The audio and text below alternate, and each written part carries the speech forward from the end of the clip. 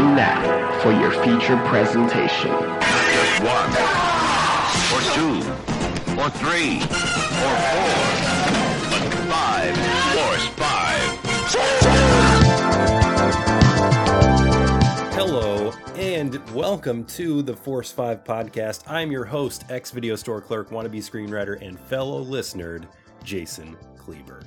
Tonight's guest is musician J-Zone. I am a big J-Zone fan from way back, but his current project, The Do Rights, is something really special, and I urge you to go check out his music. Their music, he's one half of The Do Rights. Just really great stuff. Now, it's always a little concerning when somebody jumps on the show and says they're not a big movie fan right off the bat, but for what general movie knowledge J-Zone may lack, he makes up for with his passion around a specific subset of movies. And I think that's the beauty of this show.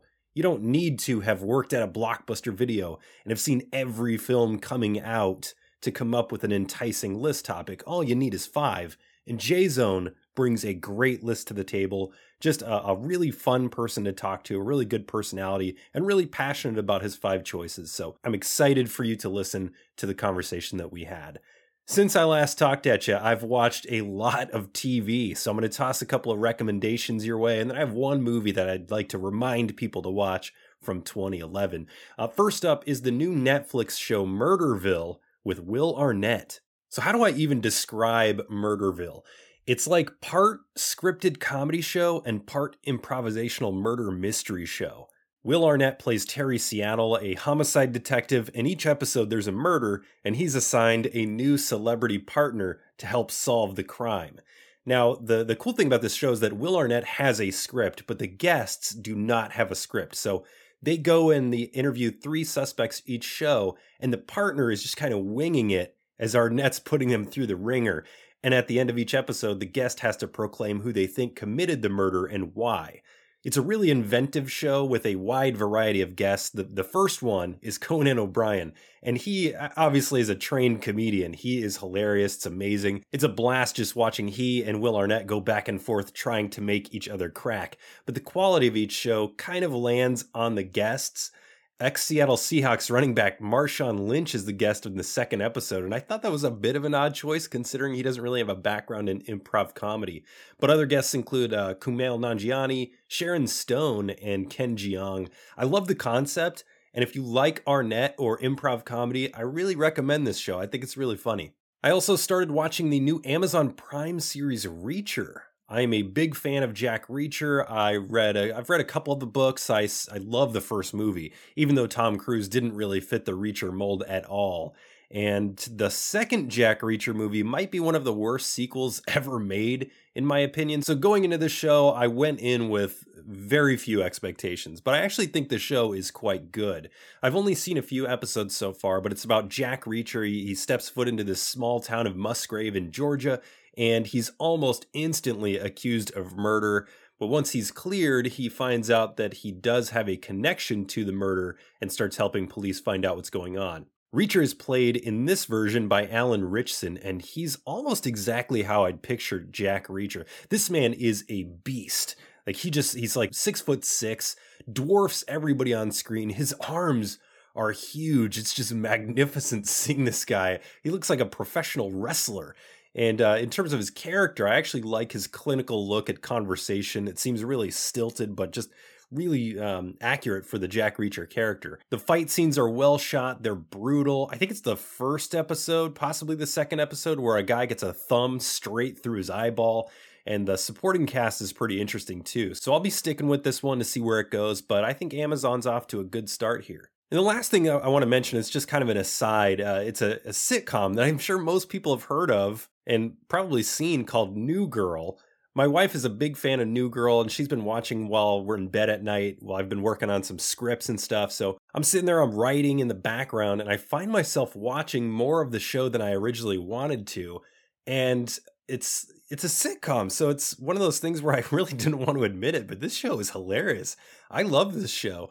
Everybody in the cast has great chemistry. It's really well-written comedy, but the character of Schmidt, played by Max Greenfield, is one of the funniest characters I've seen on TV in a long time. And I don't know what it is about him, but I feel like Greenfield is kind of a comedic genius in how he pronounces words, how he moves on screen. He honestly reminds me of a more refined young Jim Carrey. He's just really, really funny, and I don't know why he doesn't have more work in movies. He's been in movies. He was the brother in They Came Together. He's been in movies, but he does a lot of TV stuff. He's so funny. So that's the bulk of what I've been watching lately, a lot of TV, but I did recently rewatch a film that I haven't seen since I saw it in theaters in 2011, directed by Adam Wingard and written by Simon Barrett.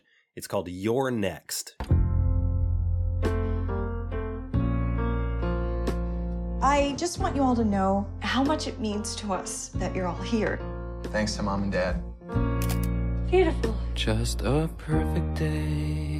Dear Heavenly Father, we thank Thee for Thy food, and help us to do our part with kind words and loving deeds. Amen. Amen. It gets dark, we go home.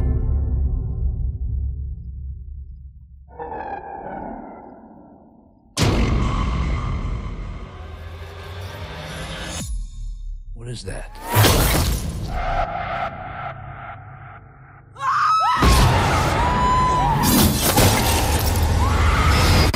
In You're Next, a family heads to their summer home in the middle of nowhere to celebrate Mom and Dad's 35th anniversary. The gathering is interrupted by a few madmen wearing animal masks, and all hell breaks loose.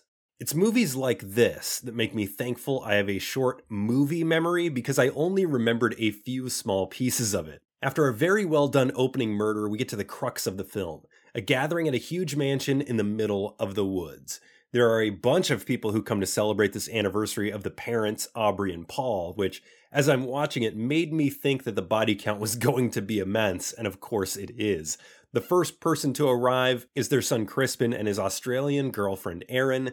Next is his brother Drake and his wife Kelly, their daughter Amy and her boyfriend Tariq, and finally their other son Felix and his mysterious girlfriend Z. The strength of You're Next lies in its characters, and the way those characters subvert typical genre expectations. The core of this is Sharni Vincent's character Erin. Now, in a typical horror film, the final girl is either running around like a chicken with its head cut off for the entire film, or in the last third of the film finally musters up the strength to fight back. It's the tried and true formula we've seen in horror films for decades. In You're Next, however, when the shit hits the fan, Erin jumps into survival mode feet first. Close up the windows, grab something sharp, know your exits, set up traps, and when you have a bad guy down on the ground, you bash his fucking brains in until you know he's dead. This is a refreshing change of pace for a horror damsel, and this switch almost makes it feel like a thrilling action movie versus a true horror film. Now, You're Next is really well made. It was shot mostly with handheld cameras to get you right into the action, and sometimes in movies this bothers me. It did not bother me here. I also thought the sound design was great. From thumps on the floor to the crushing of broken glass, everything just sounds fantastic. The set design is really cool, and we get a decent knowledge of the space, although the house appears to be a lot bigger from the outside than what we actually venture into on the inside on screen. The character design of the intruders is really great too. These black militia outfits with blank white animal masks. It is unsettling. And of course, what's a horror film without gore? This film, like I said, has a big body count, and some of them die in pretty brutal ways. Axes to the head, throats cut, arrows, knives, plenty of creative deaths here, and I mean, how can I forget the blender? Yeah, a blender comes into play at some point. You're Next is not going for a serious tone. It's having fun with its premise, and when that blender enters the mix, it's terribly apparent. You'll probably see some of the twists coming, but it's so much fun that you probably won't care. It successfully plays with your expectations of a home invasion movie and blends horror, action, and traps into a fulfilling hour and a half. Can't recommend You're Next enough. And after you watch You're Next, go watch Wingard's follow-up to that, The Guest, which I've talked about on this show before, but I fucking love The Guest. Just a really exciting young filmmaking duo there. All right, it's just about time to get our musical genius, J-Zone, on the program. But first, today's sponsor. Today's episode is brought to you by Repet. Welcome to Repet, where love means no surprises. Your pet doesn't want to break your heart. Thanks to Repet, he doesn't have to. We can clone your four-legged loved one in just a few short hours. How can we do it? It all begins with the growing of blanks. animal drones stripped of all characteristic DNA in embryonic tanks at the Repet factory. In stage 2, your pet's DNA is extracted from a lock of fur or a drop of blood and then infused on a cellular level into the blank. In the final stage, using Repet's patented cerebral syncording process, all of your pet's thoughts, memories, and instincts are painlessly transplanted via the optic nerve. It's important to have your pet syncorded on a regular basis, and we'll do the syncording free at any Repet store. But if you've lost a pet that hasn't been syncorded, in most cases we can still take a postmortem syncording within 12 hours of your pet's demise. Your cloned pet is exactly the same as he was before, right down to the DNA, with all training and memories intact. You and your child will never know the difference. But that's not all. Repet includes many different options to make your new pet even better than your old one. Upgrades include making your clone pet hypoallergenic, making your new clone bigger or smaller, and can even change the colors and markings on your pet to match your current decorating scheme. Welcome to Repet, where love means no surprises.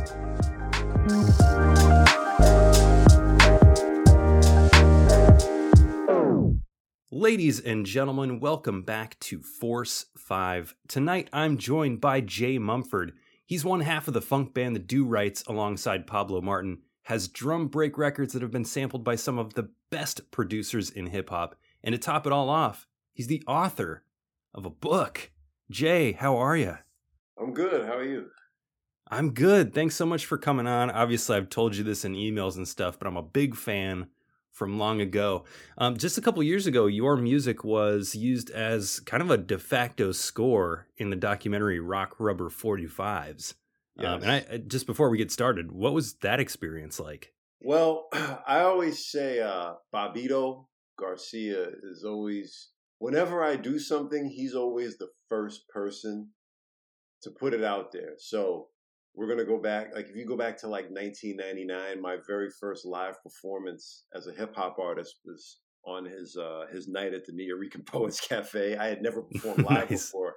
I had never played live. And then my first show was on his showcase. The first time my music was ever available for sale was in his store, which was called Bobbito's Footwork, which was the old Fat Beats in the East Village. And my first album, EP, was on sale there because my old college buddy, DJ Ellie Escobar, got a job there after he graduated. He graduated before me. So, and then when I left the hip hop career for a while, I left music for a while, I covered basketball, high school sports, because I was really big into New York City high school basketball. And my first published article as a sports writer was in Bobbito's Bounce magazine in 2006. 2005, actually. Around that time. And then when I became a drummer, and started up with the Do-Rights, our first work for hire thing was for Rock Rubber 45s, which was his autobiographical kind of like movie. It was a documentary about his life, and the theme song is the Do-Rights. We composed the song. That's me playing drums and organ, Pablo's on bass and guitar, and then he went and got the legendary Eddie Palmieri and Robert Glasper to play keyboards on it. So I remember he told me that I was driving. I had to pull over to the side of the road when he told me that. And then it had DJ Rob Swift, who's of course a legendary DJ. He did cuts, and then DJ Drez is a percussionist. Maria Ramos is a violinist. So we just had this all-star cast of musicians and artists on it. And so like that was like, I wish the record had done a little bigger. And Breakbeat Lou, the almighty Breakbeat Lou, who did the Ultimate Breaks and Beats series back in the 80s, the legendary Ultimate Breaks and Beats, he mixed it. He was the mix engineer. So we had all these people I admire on one record. The record wasn't immensely popular. It just, with all that, I thought it was going to blow us through the roof. But a lot of that just has to do with, it was a long record. It was mostly instrumental, but it was a great opportunity, man. And, I always, everything I've ever done, Bobbito was the first person to put it out there. So, man, that's so cool. For Do-Rights, getting out there, working with other people, that was a first for us. That's awesome. And look, the Do-Rights are an amazing funk band. I'm going to have the link to the music in the description, but go check it out after this. Like, even if you don't think you're into funk music, you listen to the Do Rights, you will be into funk music. So check that out. Yeah. J-Zone, love your music, but tonight we're talking movies, my friend. Where did today's topic come from? We're doing 80s cult classics. What are some of those? Why the topic? What's the inspiration? Well, people always people kind of pick on me because I'm the most movie illiterate person on the entire earth. Like, I've never seen The Matrix. I've never seen what? Like pick a movie that's popular. I've never seen it. I just because I don't listen to the radio. I'm very pop culture ignorant. I just kind of live in somewhat of a bubble, and I just kind of gravitate towards what I like. And like, I've seen a million B movies, but I've never seen The Terminator. You know what I mean? Oh, man. Like, I've never seen, just pick anything popular that's, anything. Like, I've never seen it. Like, I've seen, obviously some, like Rocky, certain things I've seen, Back to the Future, this, a Karate Kid, like, there's some pieces, but particularly in the last, I'd say 30 years, any famous movie in the last 30 years, with the exception of like Friday and a few cult classics, I really haven't kept up. And the key word there is cult. Like, I've always been into movies that are kind of hokey and just like a product of the times, that most of them just, I find that there's like people who can quote them line for line like me, or people just never seen it.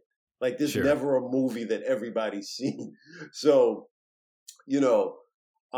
and then obviously as I got older, I got less and less into movies as I became an adult. So most of my movie going experience, going to a theater, was between, I don't know, being 3 or 4 years old and seeing something like E.T. to maybe getting into college, which is the late 90s, where that was the last time I would really go to the movies, was in college. Like, I went sporadically as an adult, but my college, my movie going experience in the cinemas pretty much stopped in the late 90s. So we're really only looking at a 15-year period of going to a movie theater and your feet are sticking to the floor and you're eating that horrible popcorn and you got the 4 Reese's peanut butter cups instead of 2, and you got a big jumbo soda, and people are making noise in the theater. So I just for whatever reason, I just never.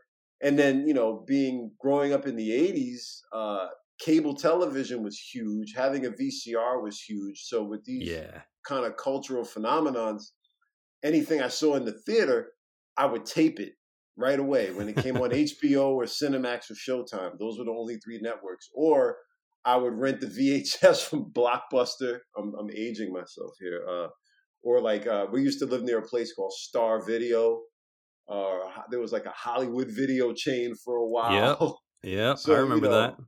And I used to watch just random, and all the movies I like were from the 70s, 80s, early 90s. Like, in that capsule. And I would go back and watch Dolomite and a lot of the blaxploitation and Car Wash, and all the stuff from the 70s was great from before my time. And then all the 80s stuff I actually saw in the theater. And then in the 90s, it was kind of like Menace to Society, Juice, Friday. Like, those were movies like that came out when I was high school and college. What was the one with Keenan Ivory Wayans? I'm going to get you, sucker. But then the other one with Sally Richardson, Low Down Dirty Shame. I remember seeing those. So these aren't popular movies, but they were kind of like the sign of the times, and a lot of them were cult. So my taste in movies is limited. Like, I never got Netflix or any streaming services until September. This past September, like, it's been 4 months. Before that, I had basic cable, and I watched basketball or news. So I'm not what you would consider a movie buff, but when it comes to a certain era and style, I'm more of a TV buff. I like old television, 60s and 70s and 80s television. I'll go pound for pound with you. But movies, I think it's attention span. I think it wasn't as accessible as TV back then. You had to go to the theater, you had to rent the VHS tape. So growing up, movies were just not as accessible, and I was more into music. So I just never really became a movie buff like that. But then I got a taste for a handful of movies where I can quote the dialogue of the whole thing. And that's just how it is, you know. You're a brave soul coming onto this show and admitting that you're not a huge movie buff, but I know we're going to make it a great show because, I mean, you're from the same era that I am. With I'm guessing we're probably about the same age. Yeah. And I went through that whole Blockbuster shit. I had a Hollywood Video there too. And man, I remember just flipping through those VHS tapes because, you know, I didn't get to go to the theater that much when I was younger. So you'd wait till Batman came out on VHS and then you grabbed it. And yeah, I'm happy that we're covering this area. So in your mind, like, cult is kind of that product of the times. I went pretty much in that same area. It's those things that maybe didn't catch on as much in the theater, but then gained a huge following afterwards. That's kind of like the lens that I looked at this with. Yeah. I'm really glad that when you sent over like 80s cult films and I put together my list, and then I'm like, oh shoot, I hope he didn't mean like movies about cults, because no. And even mine, like out of the 5, like one of them I think is actually a masterpiece, brilliant movie. So I don't know if it even qualifies as cult, but it's just not a super popular movie. And then the other 4 are like so bad they're good, like hokey and campy. And it's such an 80s thing, and they're ridiculous. And when you watch them now, they're so ridiculous, but they're hysterical. And then the other one is ridiculous, but there's a serious, my number one pick, my favorite movie of all time, came out in 87. And there's like a serious, it's hysterical, but there's a serious undertone to it that I don't know if I would call it cult, but it has a message beneath the laughs, where the other ones are just drop dead funny. And then one of them is just a drama, but it's just like has so many tropes and things of the time that it makes it just campy, you know. So one of them is, I would say, is not campy. It was just like underappreciated, and then the other 4 were definitely campy. Okay, sounds like we're gonna have a good mix then. I got man, on my list I got 5, and they're all from different genres. I tried to split it up a little bit. I didn't want to go too heavy on one genre, so we're going to have a good mix of stuff for people to check out here. Okay. That being said, Jay, you ready to get to this list? Let's do it. You know what's going to happen? You know what's happening right now? Huh? You know what's going to happen? Words? You just made the list! Top 5. All right, my friend. Why don't you kick us off with number 5 here? What's number 5 on your list of 80s cult classics? Well, number 5, I'm going to have to go with Moving Violations. Because you people are without a doubt the worst drivers in the world. And your moving violations prove it. You will not get your licenses back until you pass this course in our traffic school. Never be able to make it. None of them will. You think we're finished? Washed up history? Well, I've got news for you. It's not over till it's over. Every one of you is a menace. Come on, buddy, let's move it. You're reckless. Oh my God, I'm 3 minutes late for my pills. You're undisciplined. This has totally ruined sex for me for the rest of my life. I'll get you, you little wimp.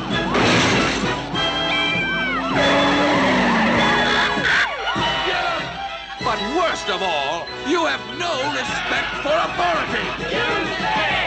Moving Violations. If I were you, I'd get used to public transportation. With John Murray, who was Bill Murray's brother, who never got famous like Bill Murray. And it came out in 84. I saw it in the theater.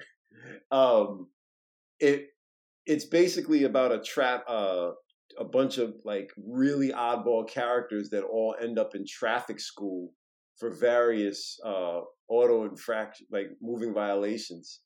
And the instructor is like this hard-nosed, just sadistic cop. You know, and the cop is played by James Keach, who was he was in Wildcats, which is not on my list, but another huge favorite 80s movie of mine. He played like the villainous dad, Goldie Hawn's husband in Wildcats. So he has that face where he just looks like Sergeant Killjoy. So he has the perfect look. And then he has his partner who had like the short haircut, and she was like really tough. And then, you know, but you had all these characters that were hysterical. Like you had Ned Eisenberg, who played the defense attorney on Law and Order, but he plays like one of the traffic students who's like, his name is Wink in the movie, and he's obsessed with violence and gore. So like when they're showing, you know how they got to show videos in traffic school of like, this is what can happen if you don't wear your seatbelt. And it shows like a bunch of kids getting plowed over and there's blood all over the screen. He's like, oh man, this is just like Cujo. You know, like he's super into horror movies. And then there was like Fred Willard plays like a doctor, but he works on cars. And then he had like one of the patients, he was like, well, have you lubed? And the patient, the student he's talking to is a hypochondriac. So she's like, I heard you're a doctor. And he's talking about cars, but she's talking about being sick in your body. So he's like, how's your rear end? Have you lubed your rear end lately? And he said, you know, you got to drain that water early in the morning and then you lube your rear end.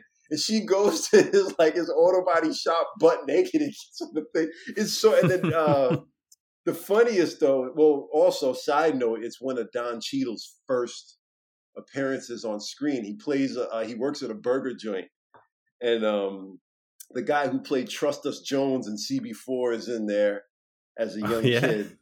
And but my favorite character in that movie is Nedra Volz, who played Adelaide, the old lady, the maid on Different Strokes. She always played granny roles or old lady roles, and she's like hard of hearing and blind, and like she's just like, but she's really foul mouthed, and she's like in the men's bathroom, and she's sitting on a urinal. They're like, oh, I think you're in a bathroom. And she's like, no, I'm not. And she's like, why is my back all wet? And she's sitting in the urinal. Like it's hysterical. Like it's so bad. Like I think Rotten Tomatoes gave it like 26% or something crazy. But it's just so silly. And the music, it's just such an 80s movie, man. It's so bad. And I remember I had it when I was young. It came on cable. I taped it. I had a VHS tape with Moving Violations and Johnny Dangerously with Michael Keaton. Oh, yeah. and I had them together on a VHS tape, and I still have the tape. Oh man, this is a 80s movie I have never seen. I know of it, but I haven't seen it. Oh, it's hysterical.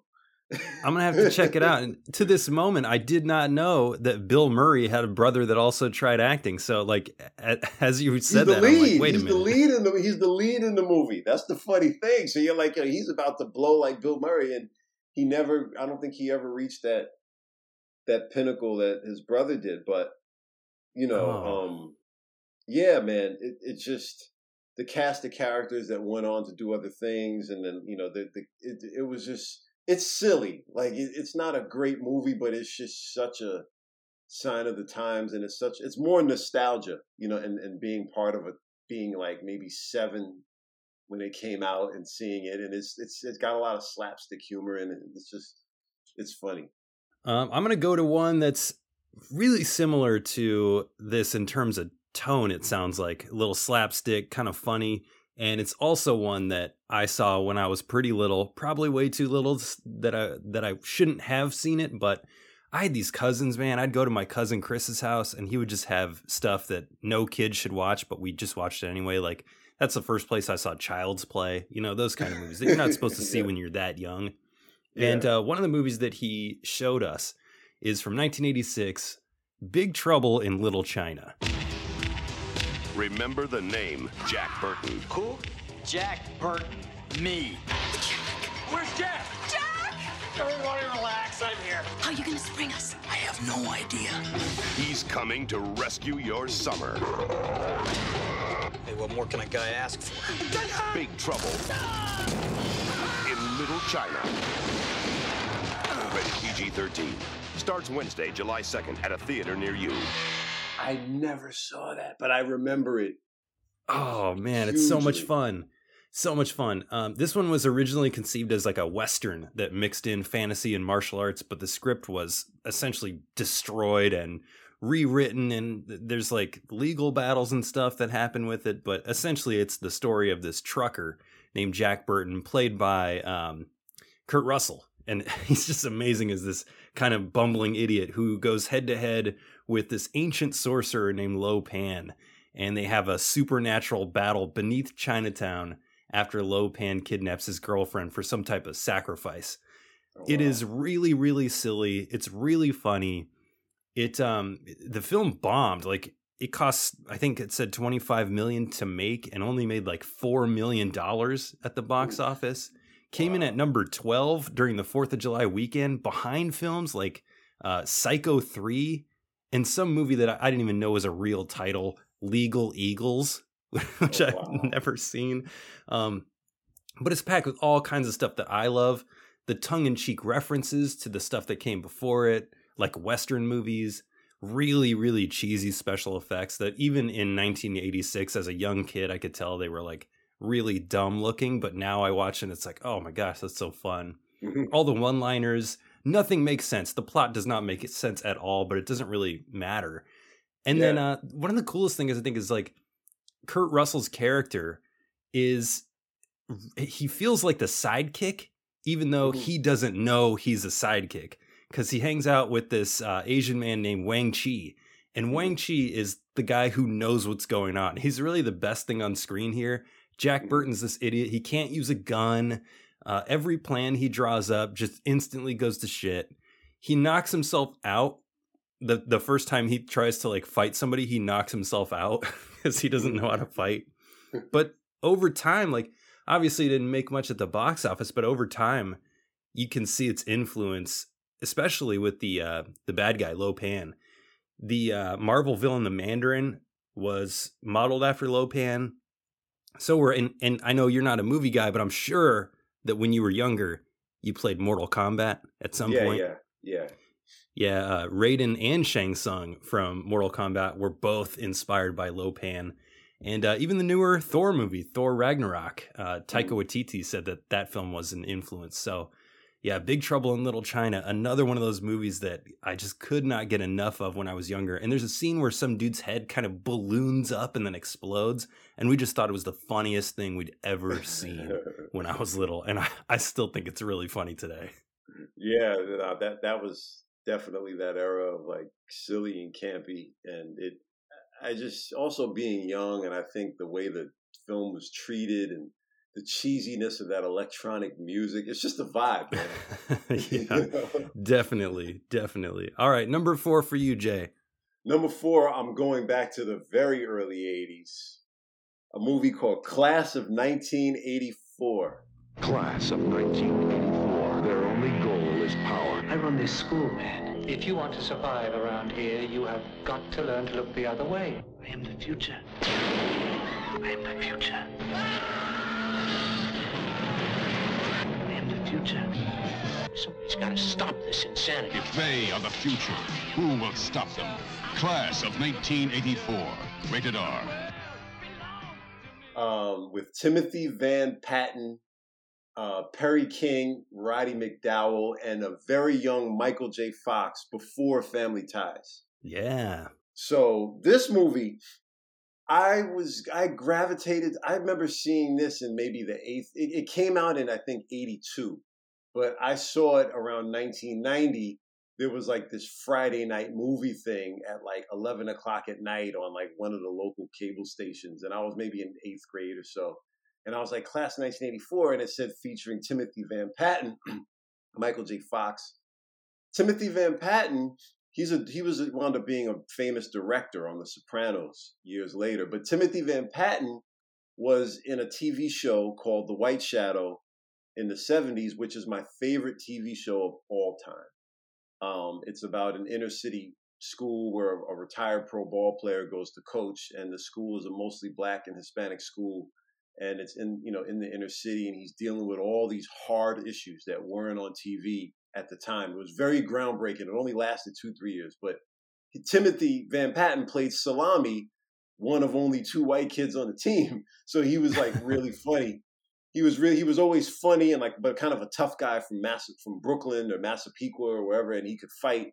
So in the movie, he plays, this is like that, it started with Blackboard Jungle and then it went on to things like Lean on Me and The Principal and, but it's always this theme in Hollywood of the dangerous high school. Like the school that's so bad that you want, like the world, like they would try to outshock each other with, like, you come in, it's covered in graffiti. Everybody's got leather vests and tattoos and switchblades and bandanas and smoking cigarettes. And like, this is, it's like, I think they were trying to capitalize on the fear of what's happening to our nation's schools. So there was every few years, there was a movie about how violent a public school could be in the inner city. So it takes place in Brooklyn at a school called Lincoln High. There is a Lincoln High School in Brooklyn. I've been to it many times, but it's not this Lincoln. It was filmed in Canada, but this is like a fictional Lincoln in Brooklyn. And he plays the gang leader and villain in the school. And he's like an immensely gifted piano player, but he's like a gangbanger. You know what I mean? Like he's like a tough dude, like a punk. And Perry King is the new music teacher who moves to the school to teach, and he's the new music teacher. And he basically tortures and terrorizes this new music teacher because he won't allow him to play in the orchestra with them because he knows he's talented, but he's just bad. So he starts to terrorize this guy. Like his wife is pregnant or something. Like his wife is being terrorized. Like he's firebombs in the car. They're beating up people in the school. They like Michael J. Fox was like a nerd and his prize student, and they stabbed him in his kidney in the cafeteria brawl. And a guy is like high on angel dust or PCP or something, and he climbs up the flagpole and falls off the American flag and dies. And like this gang is selling drugs to the whole school. They're stabbing people. They rape like Roddy McDowell plays this deranged science teacher he loves his animals, his lab animals, and then they gutted and killed all the animals and left them on sticks. And he's like, Roddy McDowell's like, my animals. And he's like walking around psychotic, and he's like, I'm okay, I'm all right. And they knows that this guy Timothy Van Patten plays a character named Peter Stegman, who's the lead, the villain. He's like, and they know Stegman did it. And then they flash forward to a scene where he's in class and Stegman is sitting there. He's like, what is an amphibian? He says something like that and nobody knows the answer. And he goes up to Stegman. He's like, what is the answer? And he pulls out a gun and puts it to his head. He was like, tell me the answer. He's like, And then he's like, wrong, you fail. Boom! The gun goes off and he goes ballistic, and the scene and the movie ends with like this duel to the death where Perry King and Timothy Van Patten are fighting above the auditorium in the ceiling. And Timothy Van Patten falls through the glass and he's like hanging by a rope over the orchestra concert that they were rehearsing for, and the crowd is going crazy. It's like this whole thing where it's him, the teacher versus Stegman and his gang. There's like 5 of them.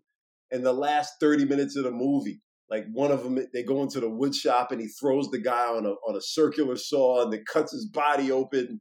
And then he goes in the gym and throws like some kind of contraption and knocks this guy out. It's so ridiculous. Like it's so exaggerated with the violence and the gangs in the schools. And it's not a well-known movie. I don't think it was well received, but it was one of those things where like Blackboard Jungle goes way back, but to me, it's like the first in this pantheon of like bad school movies, because you had Belushi with The Principal. Lean on Me with Morgan Freeman is a classic, but that's a true story. So that doesn't fall into the category because that's the Joe Clark thing. But these Hollywood made and then in the 80s, in the 90s, these stupid savior movies like Dangerous Minds and Sunset Park with Rhea Perlman and Michelle Pfeiffer. Then it just got so they had the whole white lady savior thing in the movies. And then 187 with Samuel L. Jackson. Yeah, then all that kind of stuff. But in the 80s, there was just the 80s just felt more dangerous. Maybe because it was more dangerous and because I was younger. So these look like really bad teenagers, and it made me scared to go to high school or junior high school because I'm like, oh my God. So I remember watching that movie and being like, this is the greatest shit ever. Oh man, I haven't seen this movie in such a long time, but as you're describing it, it's just like bringing it all back. You saw it. So you saw it. You saw Class of 99. Yeah, I've seen this a long time ago because I watched this and then there was a sequel called Class of 99. Class of 1999 that I watched. That one's not that good. But I watched, you know, it's weird. I watched these in reverse order. So I watched Class of 1999 2 first, and then I watched Class of 99, and then I watched Class of 84. But yeah, this is directed by Mark Lester, who had all kinds of classic 80s movies like Commando, Firestarter, and even Showdown in Little Tokyo was his. Yeah, it was Mark Lester for sure. Yeah. Yeah, that's a good pick. And this is, I remember this movie, Michael J. Fox in the credits. He's just Michael Fox, which always seemed weird to me. And this was the same, I think, when did Family Ties come out? 82 or 84? I can't remember what year it came out. It had to have been like Reagan era stuff, right? It was, because Alex P. Keaton was like a Reagan guy. Yeah. You know, his whole thing with capitalism and Gordon Gekko, Greed is Good. Like, he kind of had the young corporate 80. I think, Family Ties, I think, came out in 82. So he was probably, when he was filming Class of 84, he was probably auditioning for Family Ties at the same time. Like, that's how far back that thing is. Man, that's another good pick. I guess for my number 4, I'll go to kind of my horror genre one here, which is I don't know if it's as mean-spirited because it's played kind of as like a really dark comedy, but I'll kick it off by saying in 1978, this young dude, his friends, they made this Super 8 film called Within the Woods, and they made this movie for like $1,600. And they made it with the hopes of attracting investors so they could remake it as a feature. And these big dreams, like playing in a theater with the Rocky Horror Picture Show, and it didn't work out. So he had to like call every investor he could think of to scrape together this money. And he did. And for $375,000, Sam Raimi and his friend Bruce Campbell made a film called The Evil Dead in 1981. I have seen the dark shadows moving in the woods, and I have no doubt that whatever I have resurrected is sure to come calling for me. It was the woods themselves. They're alive. Evil Dead. They got up on the wrong side of the grave. Evil Dead from New Line Cinema. So frightening no one under 17 admitted. If you think about the return on investment and just the level of cult status that it's garnered over the years, it's kind of crazy. Came out the year I was born, 81, made for $375K, and to this day, it has made over like $27 million. Wow. It's about these 5 Michigan University students, or Michigan State. They go to Michigan State, led by Ash Williams, and they go to this isolated cabin in Tennessee on vacation. And it starts out as, you know, your typical kids on vacation movie. And then when they find this Book of the Dead and an archaeologist recording in the cellar, they play the recording while they have the book open and accidentally resurrect this demonic entity, and then all hell breaks loose. It is just like, Evil Dead. I gotta look this up. Yeah, it's crazy. I mean, there's so many properties. Like, since 1981, there's been 2 sequels written and directed by Raimi. So Evil Dead 2, which was kind of a remake of Evil Dead, and then there's Army of Darkness, which is just insane. And that's where he has a chainsaw attached to his hand. There was a 4th film, Evil Dead, in 2013, which was kind of like a reboot, kind of a continuation. And then there was even a TV series called Ash vs. Evil Dead. So many different properties off of this. It's really dark comedy, but it's also really good horror. It's not as kind of played for laughs as the sequels are, but it's got great makeup effects. It's got great gore. There's definitely some uncomfortable stuff in here, but I think it still holds up. And now they have 4K editions of it that you can get, so it looks really good. And in terms of influence, some of my favorite directors like Edgar Wright, Drew Goddard, Peter Jackson, even like Lars von Trier have cited this as an influence. And I've always thought it was cool that the editor on the film, there was this young editor named Joel Cohen who would go on to use the Raimi formula and Raimi's influence to make his own short to secure funding for Blood Simple, which turned into the Coen brothers' career. So stuff like Fargo kind of came out of this. And, Raimi obviously over the years has directed a lot of cool stuff, including the first Spider-Man movies. Just a really influential horror movie from the 80s made on a shoestring budget and turned into a lot more. So you should give Evil Dead a chance. I mean, you could even start with Evil Dead 2. Yeah, it's good. It's good. Yeah, I like horror.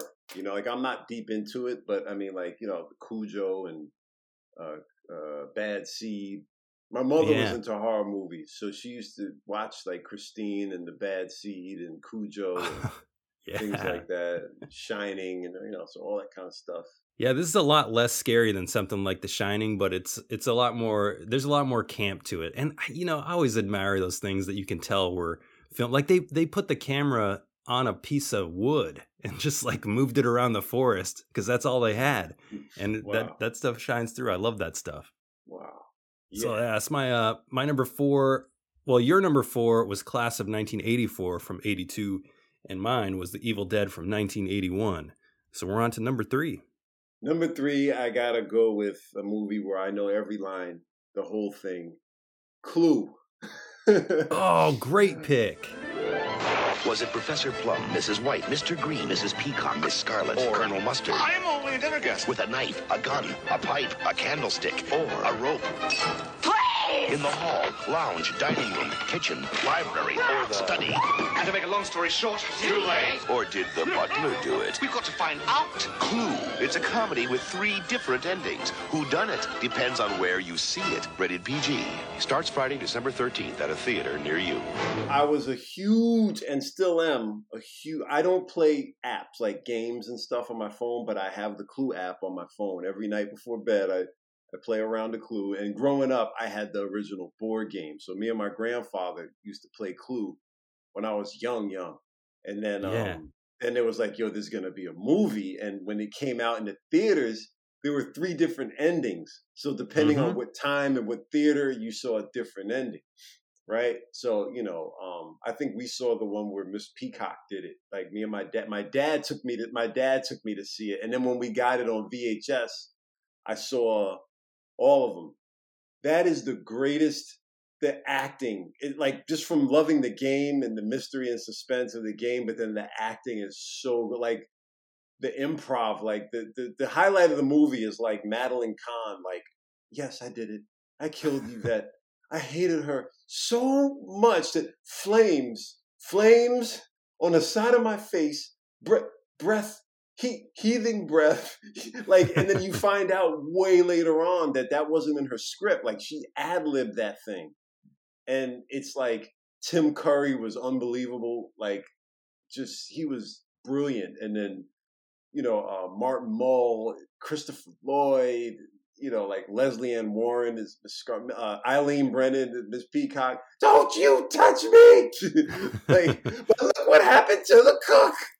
Like, just like all this stuff, and like it was the one-liners in Clue, the comedic timing, and the one-liners and just a random da-da-da-da-da-da, I am your singing telegram.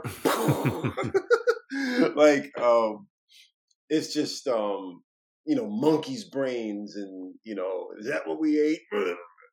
I'm gonna go home and sleep with my wife. Like there's just these lines, and it takes place in the 50s because you have like the flamingos, and then, as the music, I Only Have Eyes for You, and then you have like Shake, Rattle, and Roll. So it takes place McCarthyism, like in that era.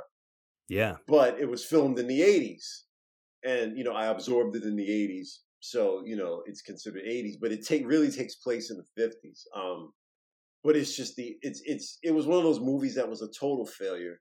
It bombed. They were trying to capitalize off the success of the board game and, all that stuff. But then when it made its way to cable, like, reruns, cable and home, it garnered a fan base in the 90s, like a cult following. It's like, I'll never forget, I went on a date probably 2013, probably like 10 years ago. And we had nothing in common, but we had a like of Clue. And the whole date was us just trading the lines. It was like, yeah, this ain't, I don't think we're a fit, but it was nice to meet you. But it was just like an hour of just like, by now she was dead. Like, ran down the hall and stabbed the cook. Like all this shit. And it's just the lines, the acting, the ensemble, the cast of like, they weren't bullshit. Like they were all very good actors and actresses in that movie.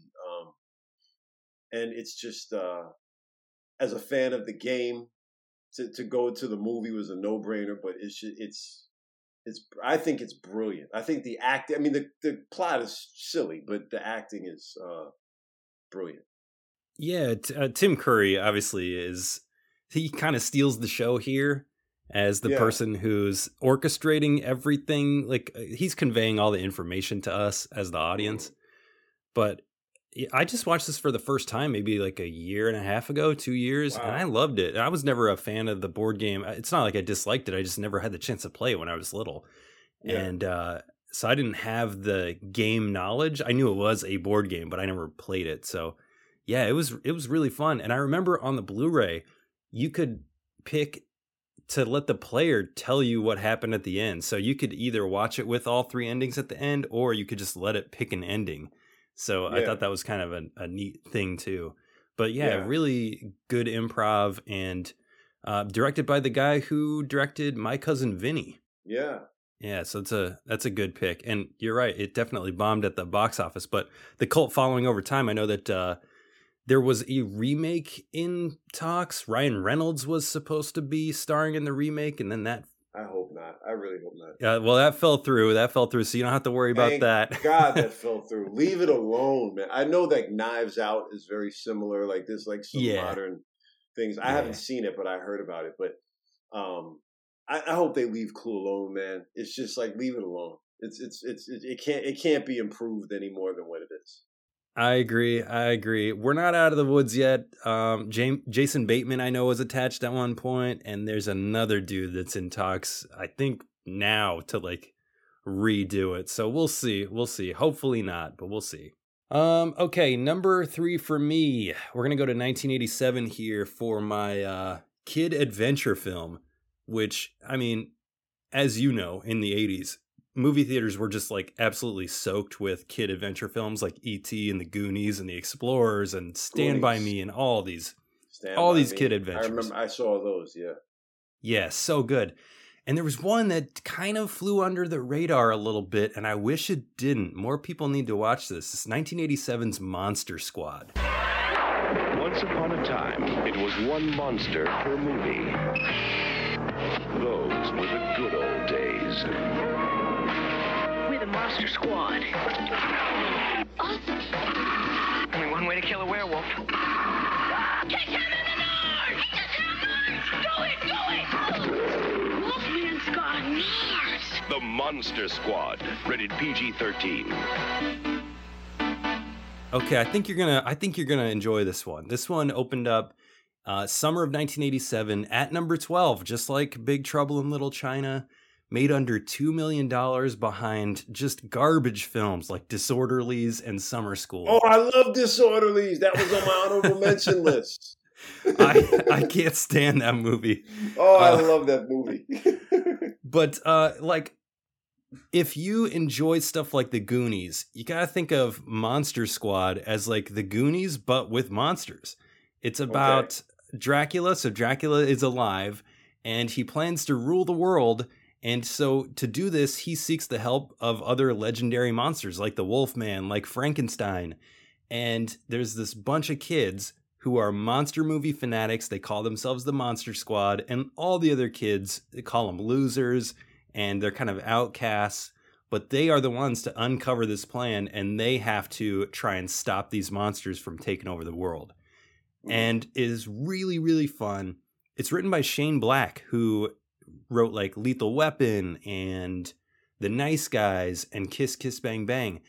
There are knockoff versions of the Universal monsters in here, like the Invisible Man, those kind of things, but they're really well done. And there are some surprises too. One of the monsters is actually really kind of sweet, which is kind of fun. If you are a fan of those teen movies and want a little bit of horror with it, like a little spice of horror, this is going to hit the spot. There was also in 2018, there was a documentary about the film's cult status called Wolfman's Got Nards, which is a line from the film directed by Andre Gower, who played the club leader named Sean. And just like with Clue, there were some attempts at a remake with this one. Who knows if that will ever happen? I hope it doesn't happen, just like you hope that Clue remake doesn't happen, because, I mean, why mess with it? It's good as it is.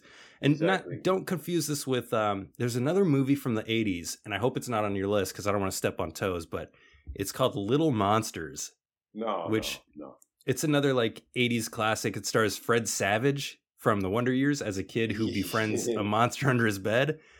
Clearly the inspiration for Monsters, Inc., but wow. I mean, both of them are good, but Monster Squad, by far the better of the two.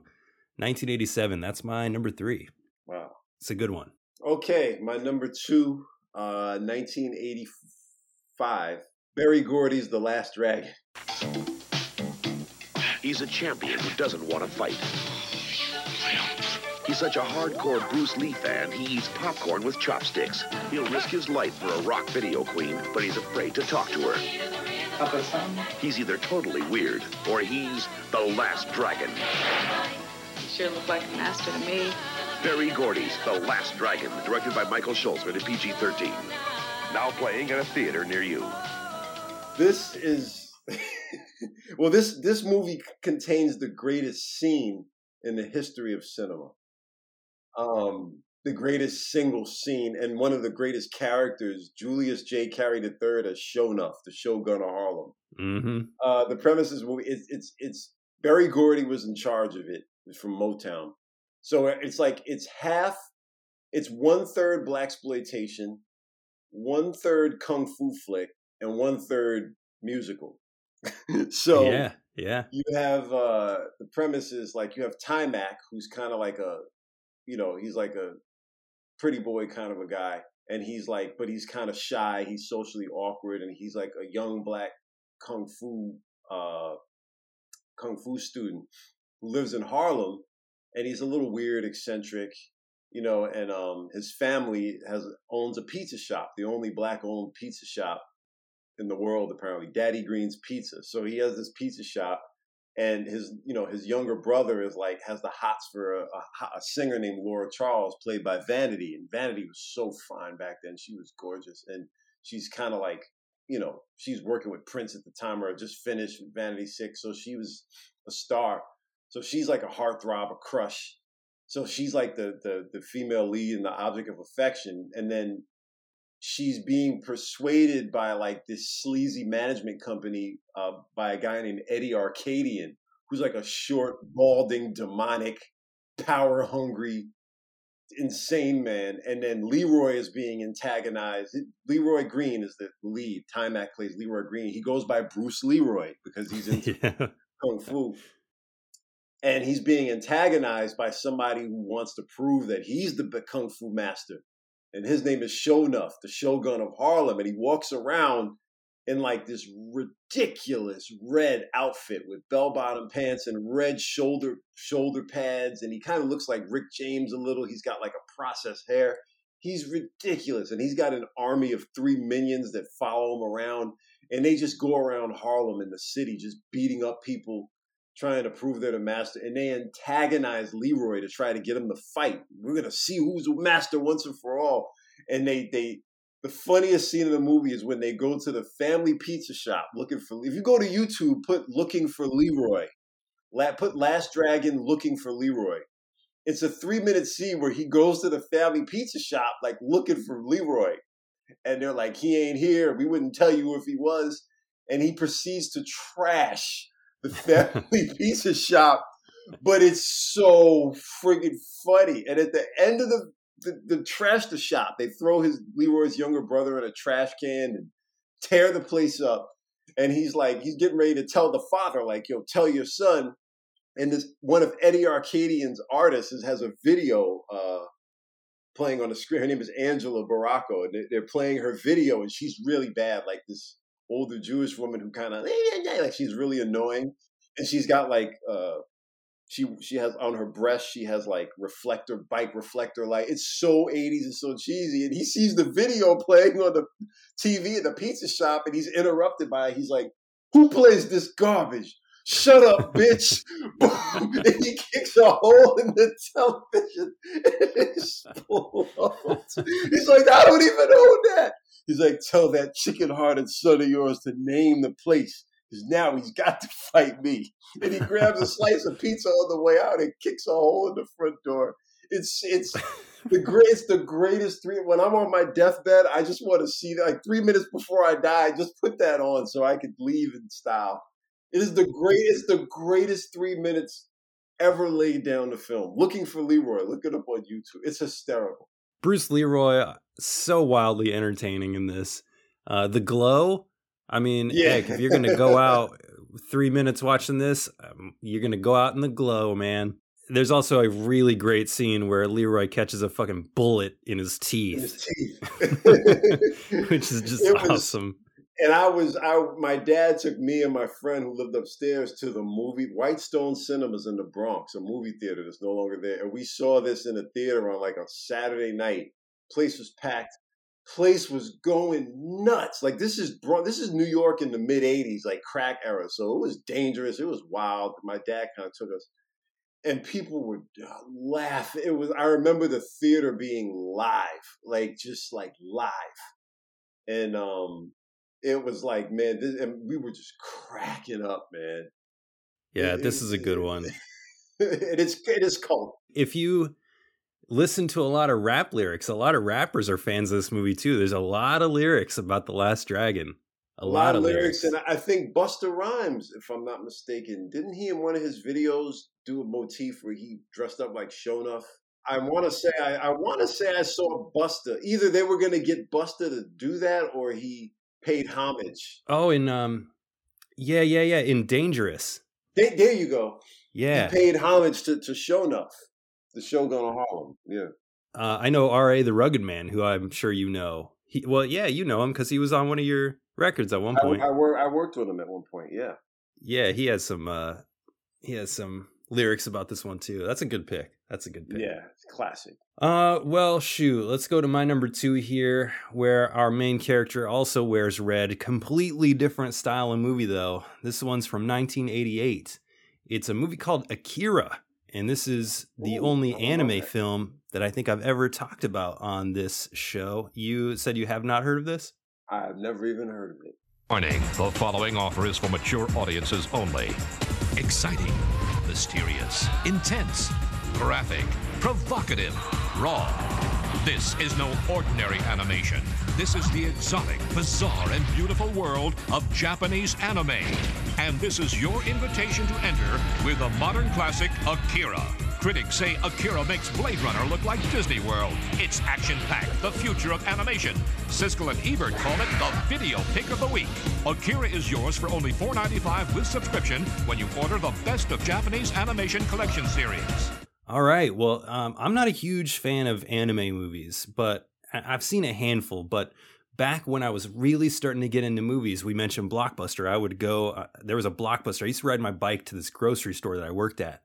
And in the middle, like directly in the middle, was a Blockbuster. So I'd go to work, I'd ride my bike past this Blockbuster, pick up a couple of tapes, and kind of like exchange them for more on my way. This is before I worked at a video store. I'm going in there every day and I'm getting recommended things like Full Metal Jacket, Pulp Fiction. This is where I'm starting to see all these movies for the first time. And finally, the guy there recommends Akira. And he's like, "You're going to love this. It's got a lot of influence for all kinds of stuff that's out." In short, the story is about a secret military project that turns this gang member into a rampaging psycho. He has like telepathic powers. And it's in Tokyo, but it's a future version of Tokyo called Neo Tokyo. And this gang of biker friends and another group of psychics need to come together to stop this guy.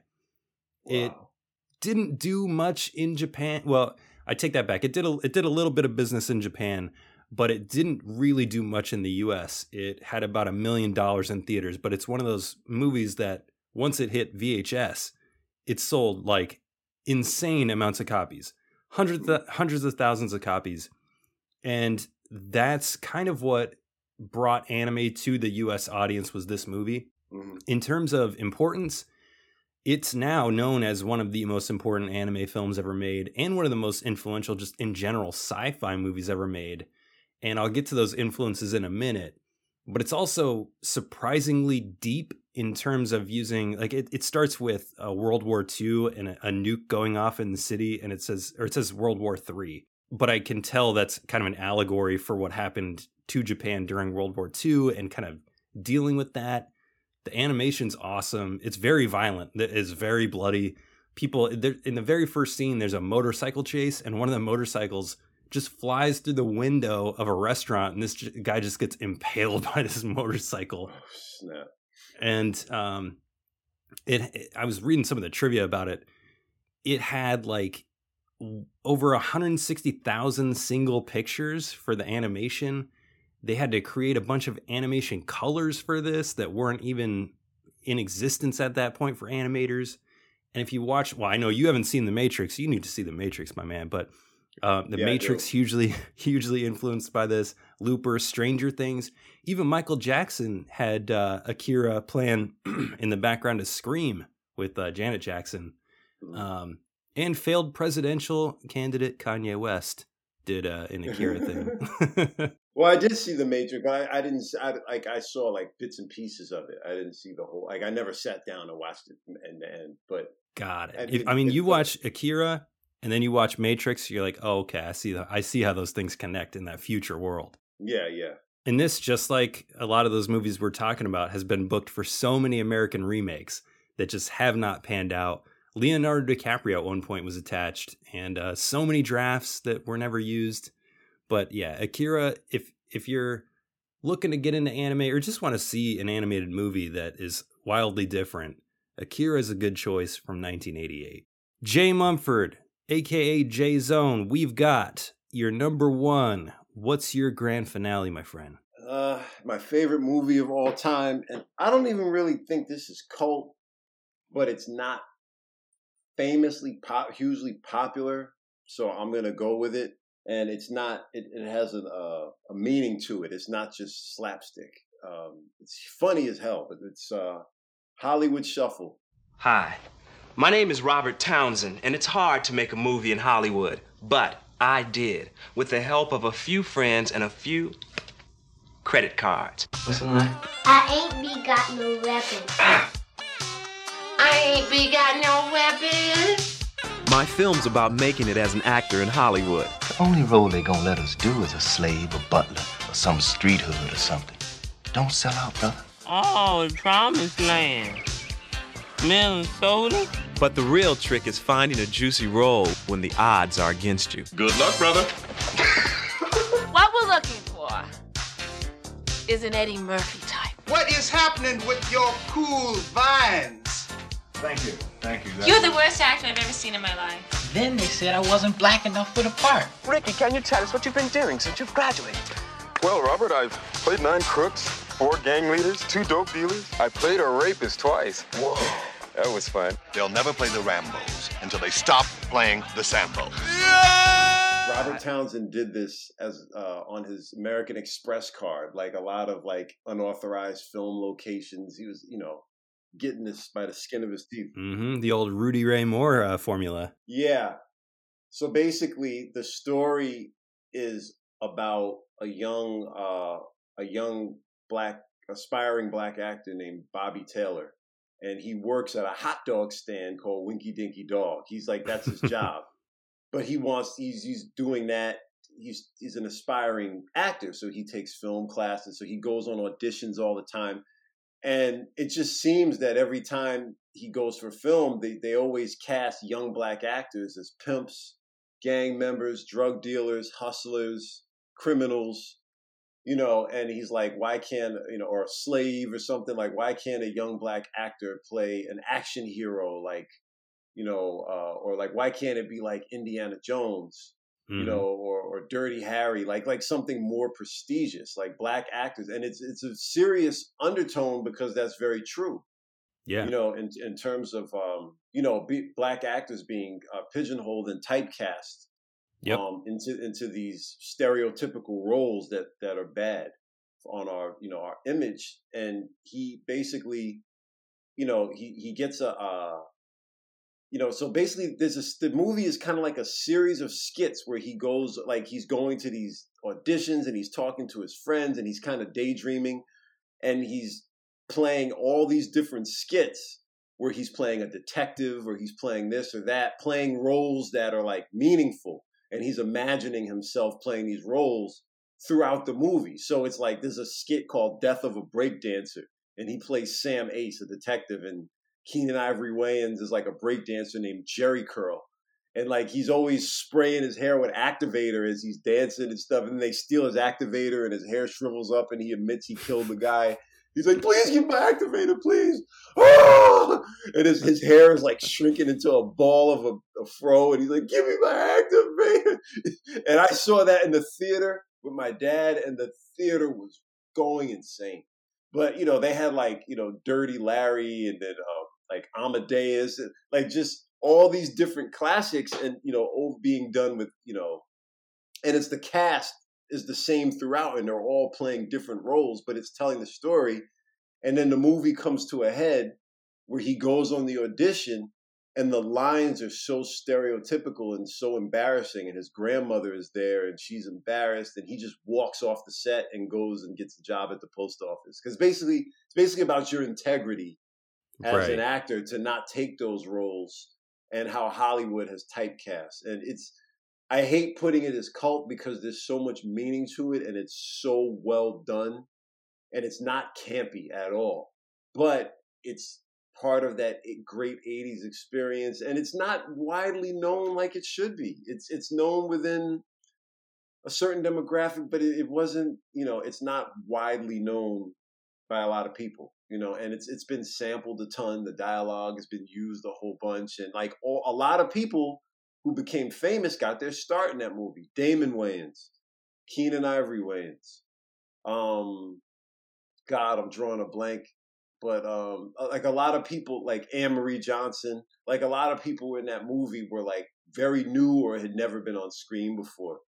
And they went on to become stars. And then he had like some veterans like Paul Mooney's in there. Helen Martin, who played the grandma on 227. And she played Don't Be a Menace. She always played the grandma role. She was the grandmother.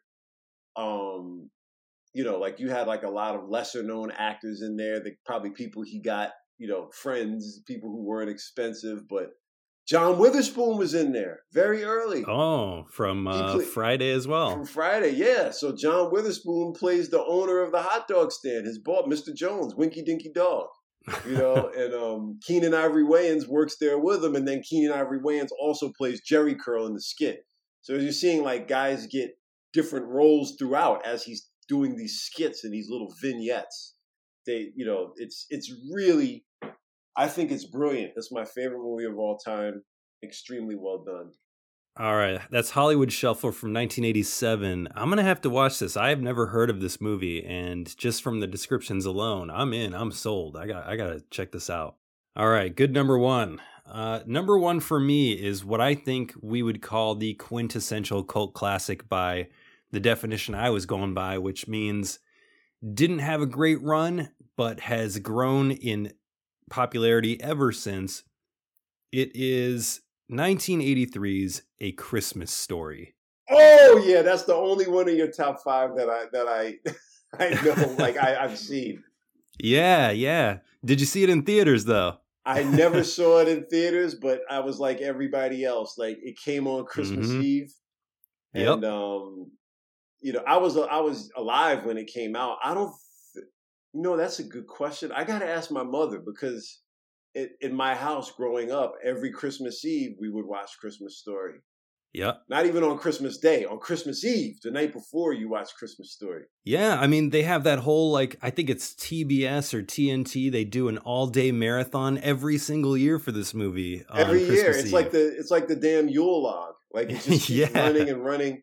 And that's a movie also, like, you'll shoot your eye out. I triple dog dare you. And he's got all the lines, oh, only I didn't say fudge. The big one. And to this day, this is a funny side note, because of that movie, I use carbolic soap, bar soap, red bar soap. Oh, yeah? When they put it in his mouth to curse him out, I use it for nostalgic purposes. Like, you can't use it on your face and your hair and shit, but I use it, like, I keep bars of carbolic soap here because growing up, I was like, yo, Ma, the soap is red. That's crazy. She's like, oh, that's just carbolic soap. And then I always was into carbolic soap because of when he was cursing, they put the soap in his mouth. Yeah, man, this movie didn't do anything in theaters, so it came out. Really? Yeah, and I was surprised too. It came out Thanksgiving weekend, and it only made like $2 million. It dropped like a rock after 2 weeks, and by the time Christmas came around, it was out of theaters completely. So It didn't even, you couldn't even go on Christmas Eve and watch this movie.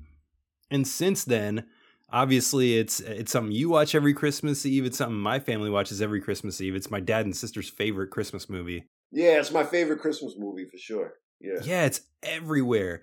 For those living under a rock who have never seen A Christmas Story, it's really just kind of much like it sounds like Hollywood Shuffle. Is just kind of like all these vignettes of Ralphie Parker reminiscing about the holiday season when he was 9 years old. And it has a bunch of these different stories like him against the bullies and him trying to get this Red Ryder BB gun for Christmas and the dad's struggle to make a turkey. Like there's just, there's so many different stories going on here. It is. And the lamp is the best way. I broke your lamp. And you hear the music get real dramatic. The leg lamp. Oh, and this is a movie directed by Bob Clark, who directed a few cult classics. He directed Black Christmas from 1974, which is one of the first real holiday horror movies. And he directed the teenage sex comedy Porky's before this. He's also directed some non-cult classics like the Baby Geniuses movie, but we'll forgive him for that. This one has inspired a lot of different things, but the ones that come to my mind, The Wonder Years, was definitely inspired by this. Yeah. Different time though. I think it's 10 years because we're talking post-war baby boom for Christmas Story. Wonder Years was the 60s, I think. But similar things, yeah. I don't know if you know this, but A Christmas Story is not the first in the series. There's actually like 2 prequels and 5 sequels to A Christmas Story. And there's a remake that was just announced like 2 days ago as we record this that Peter Billingsley is going to appear in for HBO Max. Wow. I mean, a lot of Christmas Story stuff out there. Everybody has seen it. Everybody's at least heard of it. It is, it's a good one. Did you have any honorable mentions on your list? Oh man, it's like I have honorable mentions that aren't cult, but they're 80s, and then I have honorable mentions that are probably cult. So, God, you could just list them off. I mean, like movies that wouldn't be cult would be like A Soldier Story, which is one of my favorite movies of all time. But that's a drama. That's a very serious movie with Adolph Caesar and Howard Rollins. But as for cult, like you said, Disorderlies is cult. I actually thought it was hysterical. It was so bad it was good. Like things like Breaking 2 and Crush Groove. Of course, all the hip hop movies. But then Johnny Dangerously, which I mentioned. Lean on Me is not cult, but that's like a great 80s movie to me. That's the later 80s. Wildcats with Goldie Hawn. That was also the first pairing of Wesley and Woody. Before White Men Can't Jump, they were together in Wildcats. Oh, yeah, they were on the football team. They were on a football team. So that's people think Wesley and Woody was White Man Can't Jump, but Wildcats was the first. And it had Nipsey Russell in it, and LL Cool J made a cameo. Just a bizarrely bad film, but it's good. Yeah. It's funny. I would say, The Principal, obviously, was another one of those stupid school movies. So there was that. And then another one that nobody's seen, I'm sure, from 1980, a movie called Coach of the Year. No, I have not heard of that one. I've not. That one is very, very, very, very rare. It's about a football team at a reform school for teenage boys called St. Charles. And it's like this. It's really bad. It's a bunch of bad kids, but like Daphne Maxwell Reid is in there. Like Robert Conrad plays the lead, and then this young actor named David Hubbard or David Rayner. He's in there. But it was like, I don't even think it was enough to get ranked on Rotten Tomatoes or anywhere else. Like, it was basically Conrad is like a paraplegic coach who is, working with kids. Yeah. And he comes, Vietnam War, he was paralyzed. He comes home and he gets the football coach at a like a state facility for teenagers. And, they're like delinquents. So it's like one of those, it's like it falls into the Savior bag, like all those other movies, but it was so raw. Yeah. And it was just so far back. It was kind of like Mike posted the music. It was like I have it. It's on YouTube in its entirety. I don't even have a hard copy of that film. So, but I mean, it is, I wouldn't even say it's a good movie. It's just campy. It's just like any movies that have bad teenage kids in it, I like it. Like, regardless. Well, you probably like my one of my honorable mentions here. Heathers is one of my honorable mentions, which is about bad high school. It's like the original Mean Girls, almost. Oh, yeah. I remember that. Yeah, that's a good one. I also had Student Bodies on mine, which is like a kind of a funny slasher movie. The poster has a cheerleader dead on a desk, and her like sounding thing is sticking out of her mouth.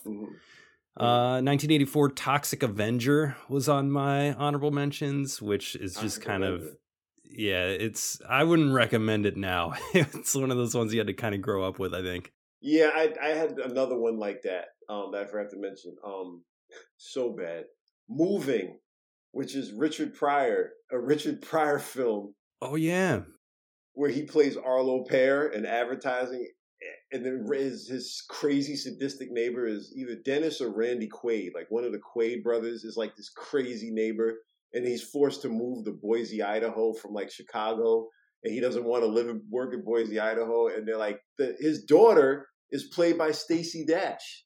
Like, that was her first film, and Stacey Dash wound up, doing and saying some stupid stuff in later years. But back in the days, she's a nut job. But back in the days of like Mo Money and all that stuff, like, she was the hottie that everybody was with, and they don't remember. I was like, that's the girl from Moving. But this was like after Richard Pryor had dealt with drugs and stuff. So like, he was trying to come back, but he never made it back. And his comeback attempt was Moving, and that thing must have made $30 at the box office, man. I remember that movie. I haven't seen it, but I remember it. And I saw it in the theater. Yeah, Dana Carvey was in there too. Yeah, he was. Yeah, they're crazy. He was like a split personality dude. Yeah, it's funny how you think of Stacey Dash as the girl from Moving, and I think of Stacey Dash as the girl from Clueless before she went bonkers. Yeah, or I never saw Clueless. See, another movie, I've never seen Clueless, but I've seen... Clueless is good. And it's a classic I've never seen, but I've seen Mo Money, with Damon Wayans, and Stacey Dash was in... I remember her from Moving and Mo Money. I never saw Clueless because I live under a rock. Well, if you ever come out, it's a good one to watch. It's still good today, even with the fact that she's in it, and you'll be a little bit sad when you see Brittany Murphy, since she has since passed away as well. Wow. Awesome lists. Jay, where can people go to listen to and see more of your work? Where do you want to direct people to go? You can go to Bandcamp. That's the Do-Rights, THEDURITES. So if you Google the Do-Rights, that's my band, our Bandcamp comes up, and then jzone.bandcamp.com. Like, both Bandcamps have all the Do-Right stuff and all of my stuff. And then, we're on Spotify. Website is govillaingo.com. YouTube channels, J-Zone Music. Instagram, J-Zone Don't IG. Twitter, J-Zone Don't Tweet. Facebook, J-Zone 101. I'm just trying to think. But if you just put J-Zone in the Google engine, or J Mumford, like, you'll find everything will fall under the umbrella. Yeah. You know, when I'm drumming, I go by both, so you kind of have to look up both to see all that kind of stuff. But all my social media stuff pops up in Google, so that's the best place to keep up with what I got going on. And Bandcamp, of course. All right, cool. I'm going to put links to all this in the show notes, so go check that stuff out. And I'm going to plug your YouTube channel real quick, because you do some amazing drum work on there. Thank you. Just freestyling to songs. And, they're also on your Twitter and stuff, but, man, you are a hell of a drummer. Thank you, man. I appreciate it. Which 80s cult classics did me and J-Zone miss? Let me know on social media at Force5Pod on Twitter and at Force5Podcast on Instagram. And your comment might just make it to the show. If you liked what you heard, please review the show on wherever you listen to your podcast, whether that be Apple Podcasts, Spotify. They also now have written reviews. So please review the show and tell your friends to become list nerds with us. Intro and outro bumpers today come courtesy of Nate Spears. The Top 5 list bumper was produced by me with music from Audio Binger.